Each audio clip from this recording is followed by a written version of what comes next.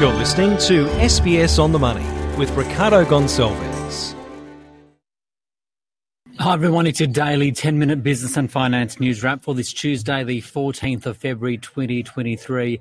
Later, what reporting season is currently telling us about the state of the economy. But first to NAB, which is predicting official interest rates will now rise to 4.1%. That's despite Westpac's Consumer Sentiment Index falling to near record lows. But NAB's own business survey showed an improvement in business confidence and conditions. For more, Rainer Bosch spoke with Alan Oster. He is the chief economist at NAB.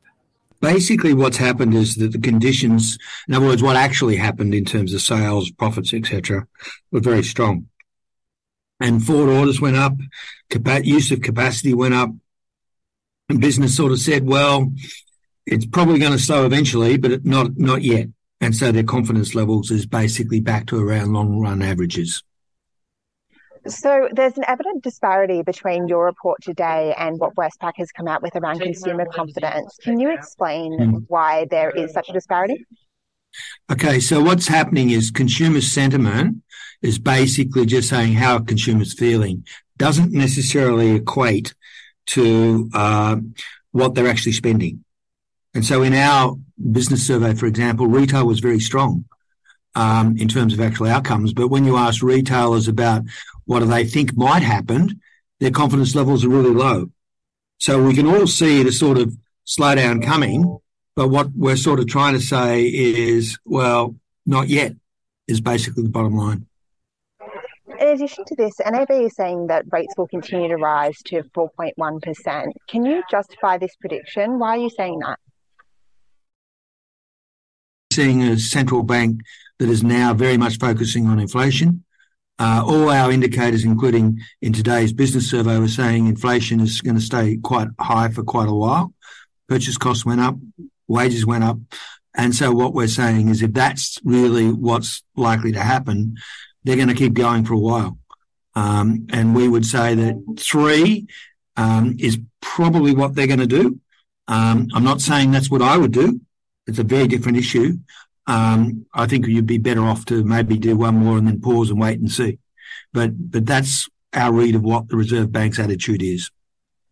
And if rates were to reach 4.1%, do you foresee that triggering a recession?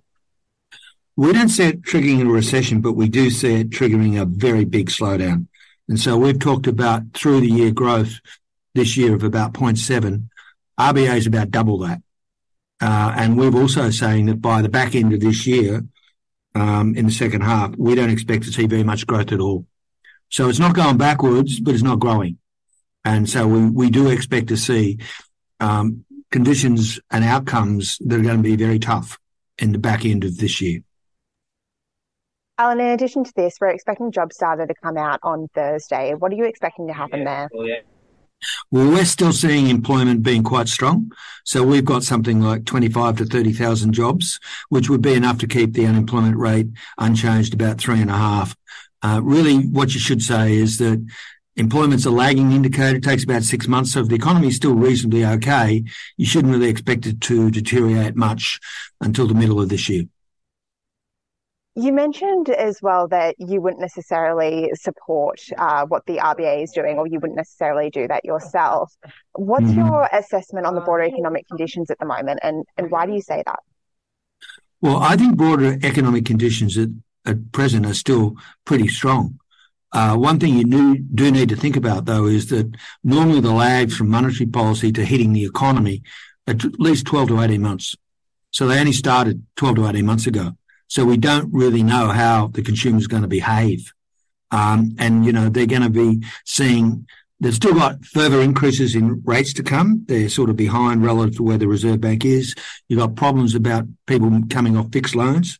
And really, I think the hit is going to be in the middle of the year to the back end of the year. So for me, I'd be a little bit more cautious and just say, well, the economy's still doing well. It's still going to slow, but we just need to watch it for a while. And finally, Alan, from a broader international perspective, we are expecting US inflation figures to come out tonight. What impact do you think those figures will have in Australia, and what do you think is going to happen there?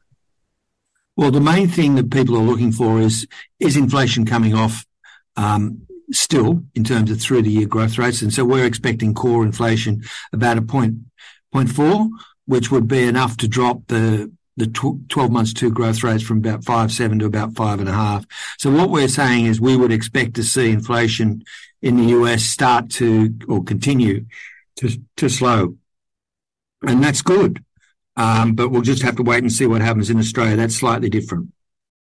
Raina Bosch there speaking with Alan Oster, the chief economist at NAB. Now to the reaction on the Australian share market, where the S&P ASX 200 rose 0.2% to 7,431. For more, I spoke earlier with Jamie Hanna. He's from Van Eck. Jamie, NAB today revised up its expectation for the terminal cash rate at 4.1%. ANZ now says the US federal funds rate will hit as high as 5.5%. This expectation for higher global interest rates, are they already priced into the market? Yes, I mean, NAB did increase their terminal rate to 4.1, but the market's only pricing in about another 2 rate rises at the moment, which takes it to about 3.85%. And certainly the market in the US is only pricing in about 5%. So they are above where the market is pricing them. But it really depends on the data that comes through. Tonight, we have the US CPI print coming through. That will give us a good indication of where we sit in terms of US inflation. And this Thursday, we have unemployment rates coming through in Australia. So a lot of the data will indicate how the economy is performing and whether or not we need to continue rate risings above where we already see it. To be high level, I would say that the market as a whole has priced everything in, but there's a delay. There's a huge delay after you're raising rates. If we look at where the mortgage holders in Australia are, there's still a lot of people who need to roll off fixed rate mortgages and go on to floating or, remortgage to another higher fixed rate. So a lot of that pain hasn't flowed through yet and it's delayed. So it all depends on the data of where the economy ends up. Okay, profit reporting really rolls on today. We had the likes of CSL, James Hardie, for example, some retailers like Temple and Webster. Which caught your attention and why?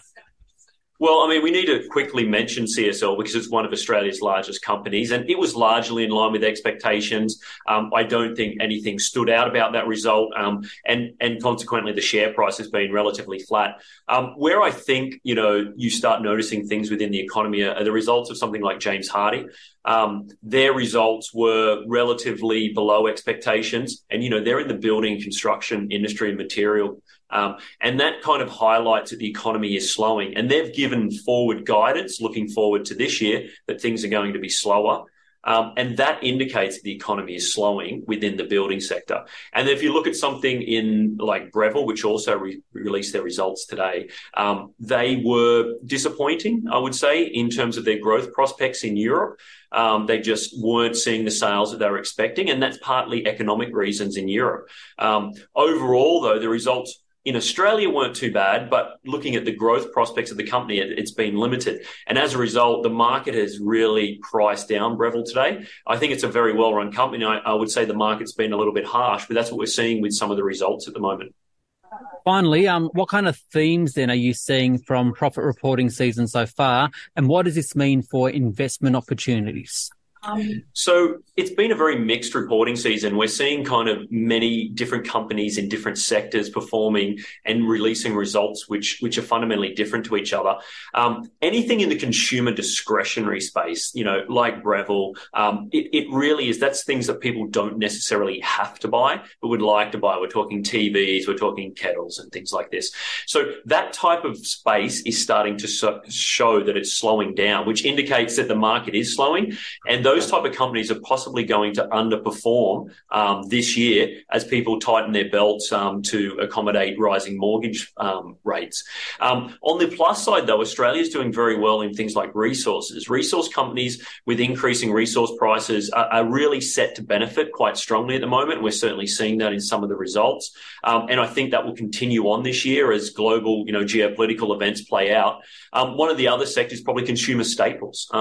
That's the opposite of the consumer discretionary. It's things that people have to buy. They should continue to see relatively good flow this year, and certainly the results are showing that. mixed, and one of the big parts of the Australian economy is the banking sector. They've got both pros and cons. They're definitely, benefiting from increasing interest rates in terms of like their net interest margins. But on the downside, they're going to see higher delinquent loans, as in people not being able to meet their mortgage repayments.